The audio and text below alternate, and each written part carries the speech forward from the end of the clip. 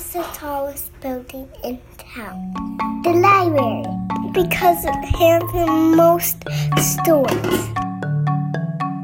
We didn't own a car, so we would go to the library with a shopping cart and fill the shopping cart with our books. I was probably about 6 or 7, and my mom took me to our local library for a story time. I went with my dad every Saturday morning. I remember coming here, since we moved here when I was 5, and every summer we'd do the summer reading program. As the years have gone by, you begin to realize how much interesting stuff the library has to offer besides books. When I was growing up, my aunt would always take me to the library. I was in 3rd grade, and then I loved the library, the Carnegie Library. I went to the story times that were at the library. The librarian was my dad. Hey, Steve. Hey, Shauna. Welcome back to the tallest building in town. Here we are. I know, it's been I feel like it's been a really long time since we've done one of these, but it's really only been a month. I know.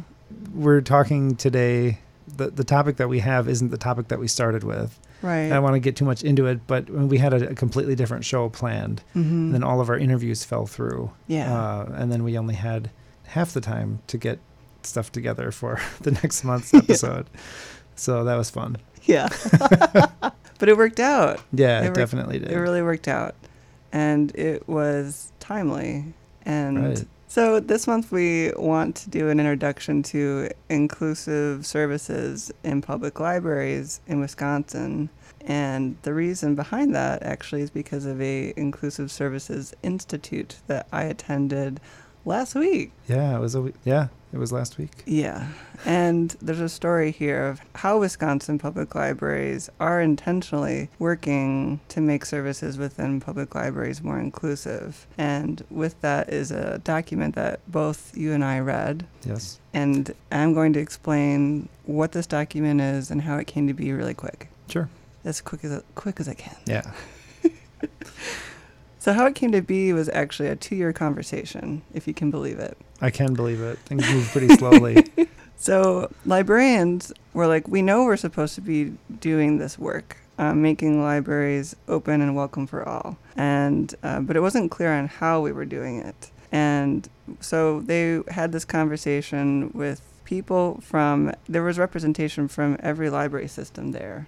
And they want to talk about, whose job is it to make this happen? Because we have library consultants and librarians whose job descriptions include working on making services more inclusive. And we offer various trainings sometimes, like you and I, we went to a YWCA, Racial Justice Equity training. So those things exist, but it hasn't felt clear or solid in Wisconsin library land on, specifically in public libraries, where and how the work should be done. So it's not like we have a consultant dedicated to these issues for every system, for example. Right. And so they wanted to really hone in and figure this out. Yeah, and we should mention there's over 300 libraries in Wisconsin. Yeah, there's 320, I and think. Some are really, really tiny with one part-time person that runs the whole thing. And other ones are very big, like Milwaukee Public has many branches. And Madison. So trying to figure out, one statement for everybody, they're not, some of the libraries just don't have time or staff to come up with these ideas on their own. Exactly, which is why we do have state and regional support that can then trickle down to our local level. And so what happened is there was an Inclusive Services retreat in February of 2017 with state and regional library folks. And so they drafted a document called What Does It Mean to Be Inclusive? A statement from the Division of Libraries and Technology. And they drafted this document, and it was approved in May of last year, 2017, and dispersed. Yeah. And this is the first time I've ever seen it. This is the first time Steve has ever seen it. And I've read it before and passed it at conferences, but every time that I read it, I do find a new part in it that speaks to me, or it's a good document to read at different points in your work, I've found. But anyway, so the point of it, too, is partly to justify actions that we do want to take within our state, in our work, as library folks, to clarify what we're doing and really whose job is it. And so with someone present from each system, they collectively created this. So it's answering the question, what does inclusive services mean, and how is it related to Chapter 43? Right. Which So- is... Yeah. So Chapter 43, for those of you who don't know, is the chapter in the Wisconsin state statutes that governs how libraries should be run in the state. I don't want to get too much into the weeds, but I mean, it's fascinating from a library employee standpoint, and I would think from a taxpayer standpoint, it's not something that we think about very often as, oh, if we have libraries, we know they're supported by tax dollars funding, but there's actually state rules built into the Wisconsin statutes that say, you know, here's what you have to do to, for example, maintain a status in your library system. You know, you have to have a certain number of items on your shelf. You have to be open a certain number of hours. You have to have certain staff members with certain qualifications, things like that. So this document was created as a foundation for the work that we want to do in public libraries, so that we understand as professionals exactly what we're talking about and what we want to do. You know, everyone should be doing this work, we think, but we need to be organized. Right. And all on the same page. We should then take it to the next level and have an Inclusive Services Institute. It was 16 librarians, people representing, again, each system within our state. Okay. I represented the South Central Library System.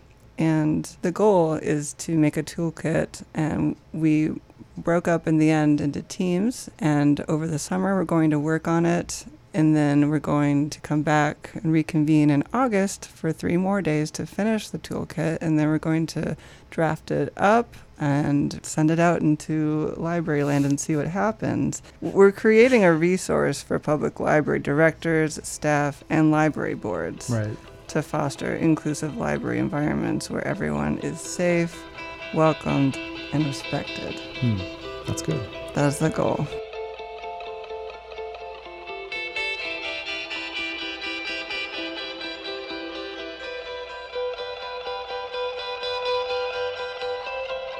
So you want to go through this statement a little bit?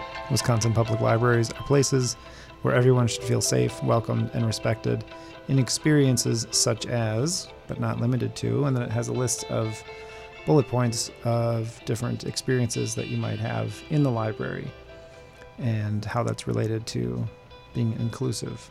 Exactly. So, I mean, right off the bat, it starts off with something that I never really considered, which is arrival at the building.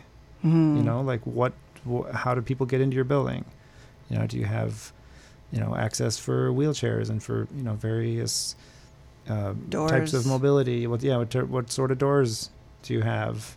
Not every library has accessibility that way. Right.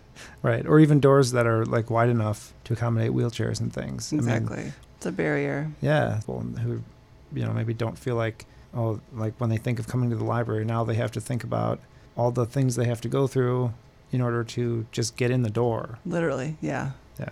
What I think about when I look at this document, and what I also thought about at the Inclusive Services Institute, was training staff. And so, like, on this document, it says interactions with library staff, body language, tone, diversity of library staff, etc. And if we were to take part of this document into account, we would be making sure the training of our staff included things like this. You know, not just how do you help somebody use the catalog, but also let's talk about body language and tone of voice and things like that when you interact with patrons. We just kind of assume that if you're smiling and everything, like you get it. You know, we make a lot of assumptions about a person when they come in to work into a library, even if they've already worked in libraries before, all the way from people who are administrators to those who shelve books. It's really complex, you know, like, well, where do we even start?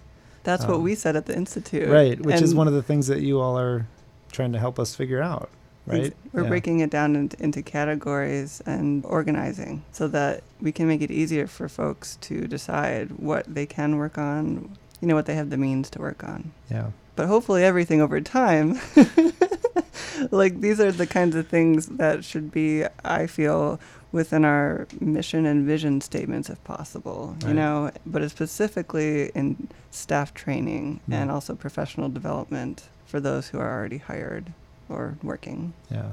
Which is big. It is. one that I want to talk about, because where it says intersections with library policies, as far as inclusive services go, and then it talks about getting a library card, using a computer, paying a fine. Mm-hmm. That's kind of one of the things that we thought about as we changed our fine policy here at the Sun Prairie Library. Because in order to be inclusive, that means welcoming people back to the library who maybe haven't been there for a long time because they had this giant fine, and I mean, if you don't work in a library, then I think you probably wouldn't think that it's as big of a problem as it is. But I mean, every single day we see people coming in, they need to use a computer because that's the only way that you can apply for a job, but they haven't been in the library for years because they have a fine. Mm-hmm. And they oftentimes are really ashamed about that, and it could be a fine, from like 6 years ago when they were a teenager. So, I mean, part of the reason that we got rid of fines on most of our items was just so we, don't have to deal with that at all. And we can focus on just, helping people get what they need and not having to, again, put up that barrier between us and them. And there's just a gentleman on a couple days ago who was returning some books for someone who'd been hospitalized suddenly and, was expecting to pay all these fines. So I was just like, no, we don't actually have fines on our books. It's all good. I mean, people have literally broken down in tears at the front desk because they're so happy, because otherwise they were like, well, how am I going to pay this fine? Well, just, bring your stuff back and, we're all good. Yeah. So we've created a bridge instead of a barrier. Right.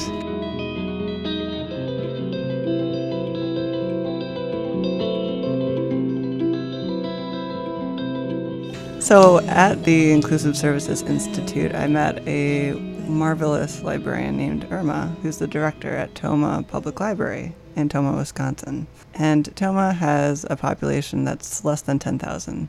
And so she agreed to be interviewed on this topic, and I went and visited their beautiful library, and now we're friends. And it feels really good making these connections with people that I wouldn't have otherwise been able to meet. And we discussed kind of thinking back on the Institute and what we learned there and what's been on our minds since we were there. And then she was gracious enough to answer some questions I had that related to this topic. So now we're going to hear from Irma and what her story and journey has been in Libraryland. Okay.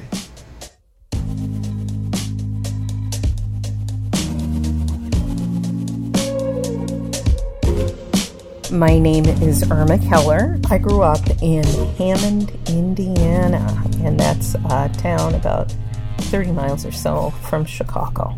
And I have been working in libraries, at least at this library, for almost 21 years. Prior to that, I worked at a law library in Anchorage. I moved to Tomah in 1993. I had moved here because my husband at the time got a job with the Ho-Chunk tribe. He is Ho-Chunk. Mm-hmm. So he got a job and I did not work. I stayed home with my son. Then out of the blue, there came a posting for a job at this library. So when I saw that opening, I came and I got hired, and it was part-time. And I was putting books away and working evenings, and another woman came on as the director. And when she left, she recommended me to take her place, and the library board was happy to do so, or they decided that would be a good thing for the community. And I got the job as the director, and I have been the director for 10 years. When I got the job as the director, I had a master's in political science. So when I got the job, it was with the knowledge that I would need to get the master's in library science. And I did get the master's going through the University of Wisconsin-Milwaukee. I did the online program. So that's how I ended up working in libraries, even though I've always loved libraries. So I kind of, it was my mission to be here. Being the director in this library has had some challenges. I am a Latina, Chicana woman. I am third generation. My family has been in this country for a long time. I stand out in my community because most of the people in this community don't look like me. So I'll find that when people come in and are looking for the director, they look right past me to whoever's at the desk with me because they don't think that someone like me could be the director. It's especially telling if there's a man, so there is that piece of sexism involved there where the assumption is that the man is the director. And then if it's not the man, then it's the person. Unfortunately, it's going to be somebody who's not brown. So rather than getting angry about it, I just view it as a learning opportunity to, I'll say, no, I'm the director, and just kind of watch the look on their face when they realize, oh, it's her. So it is a learning opportunity. I feel like I've been put here to not only run a wonderful library, but also to hopefully educate people and let them know that just because we don't look alike doesn't mean that I'm lacking. Talking about libraries as agents of social change. And when I walked away from that institute that we went to, the Inclusivity Institute, I just had I had a feeling of hope.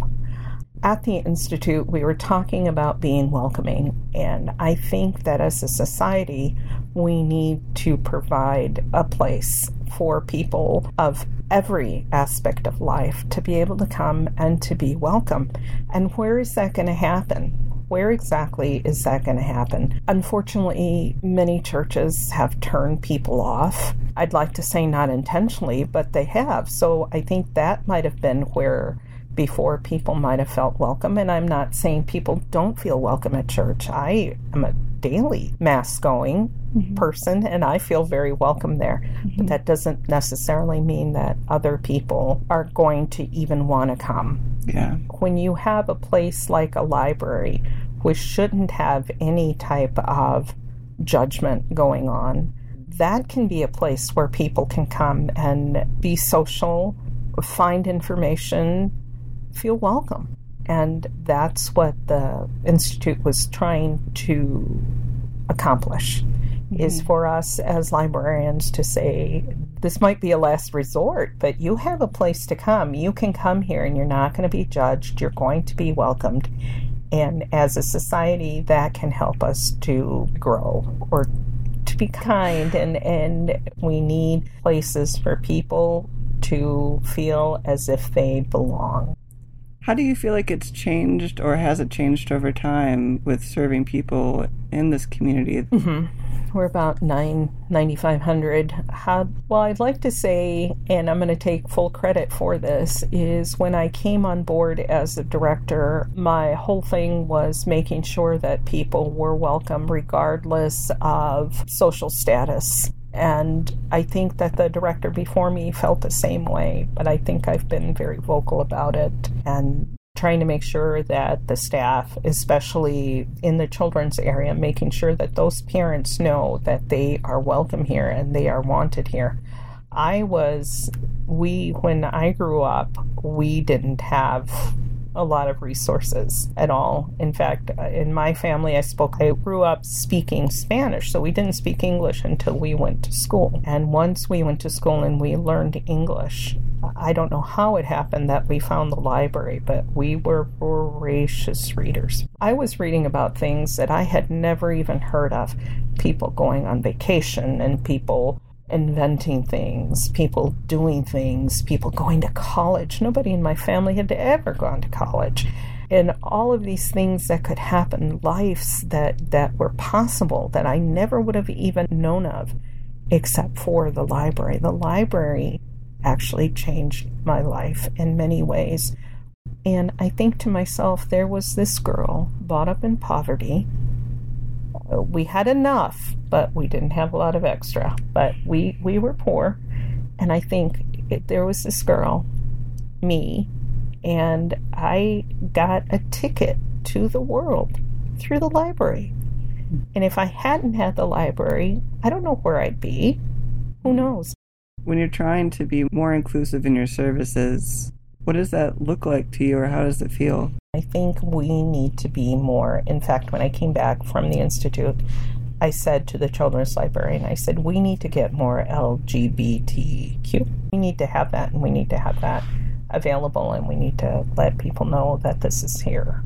I actually think that being welcoming and being able to give the love is a process, and it's not a process that not everybody is ready to do that, and that's okay. And I think that's probably more so what I do is model behavior and just let everybody who works here know that this is what we want to do and this is how we want to be. And I'm very fortunate because I do have a staff that respects me, and I think they want to follow along, and there's all sorts of facets to this. I'm learning. We're all learning. We're learning.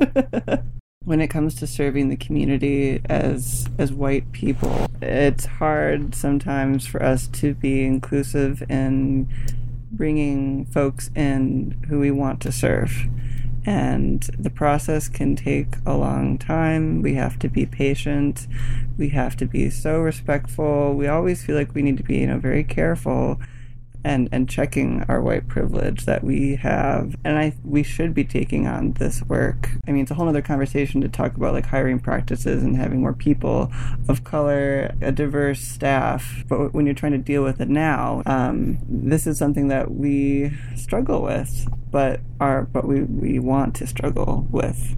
I want to think that there are people on both sides of this question that want it to work. And so when somebody who doesn't look like you sees that you are trying to make this work, then I would hope they would respond. I see you trying to make this work, and that makes me very happy. I want to cry because that just makes me...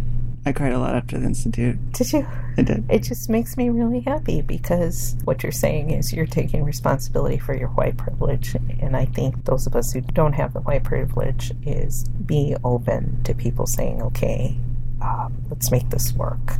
It's like you're coming from a place where you have this privilege and you're saying, okay, let me make this privilege work for all of us. Privilege that I didn't ask for, a privilege that, okay, I'm aware of it. Let's make it work.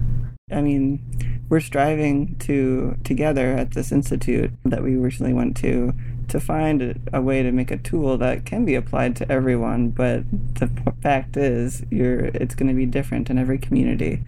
And that's what I was also curious about today, if there were things you thought of in your community that are specific when it does come to trying to be more inclusive in your services. If there are goals you have now, or maybe just something that's been on your mind for a while, or something that's bothered you, if you felt comfortable mentioning it. Because we have obviously so many in our community. Since this is such a small community, we don't get a lot of diversity. We don't. I think that the thing that I've identified that needs to happen, needs to be consistently happen, is we need to welcome people regardless of where they are socially, what their economic status is. That's one thing that I think we need. Since we don't have a lot of diversity, this seems to be the area that we need to be sure to let people know that they're welcome here. We have a higher than average dropout rate for the state, unfortunately. Mm-hmm. So we need to be sure. You mean high school? High school. We need to be sure that especially the little children, we want to make sure that everybody that comes here feels ownership. And we need to make sure that they know that this is a resource for them, that it belongs to them. When I speak to, and I don't get to speak to them very often anymore because it's other people do that, give them a little portion of my story, how the library changed my life, and here I am. And the other thing is I tell them not everybody reads at the same level. Not everybody does. And you know what? You can come and you can ask one of us if you're having problems reading. Not a big deal. There's books here that can help you to become a better reader. Trying to bridge that gap and say, we are here for you and we can help you to become a better reader, because if you could become a better reader, then you can do better at school, and then you can decide what kind of job you want. And maybe you can be the library director someday. That's great. Yeah. I think that I'm so excited about libraries. I've said it before, agents of social change. Mm-hmm. If I could get here, if I could find success being this little brown girl who was raised near poverty, if I could become successful dealing with librarians that maybe didn't want me around, I made it. Imagine what that little poor person could do now with librarians that want them around, that are welcoming. The sky's the limit.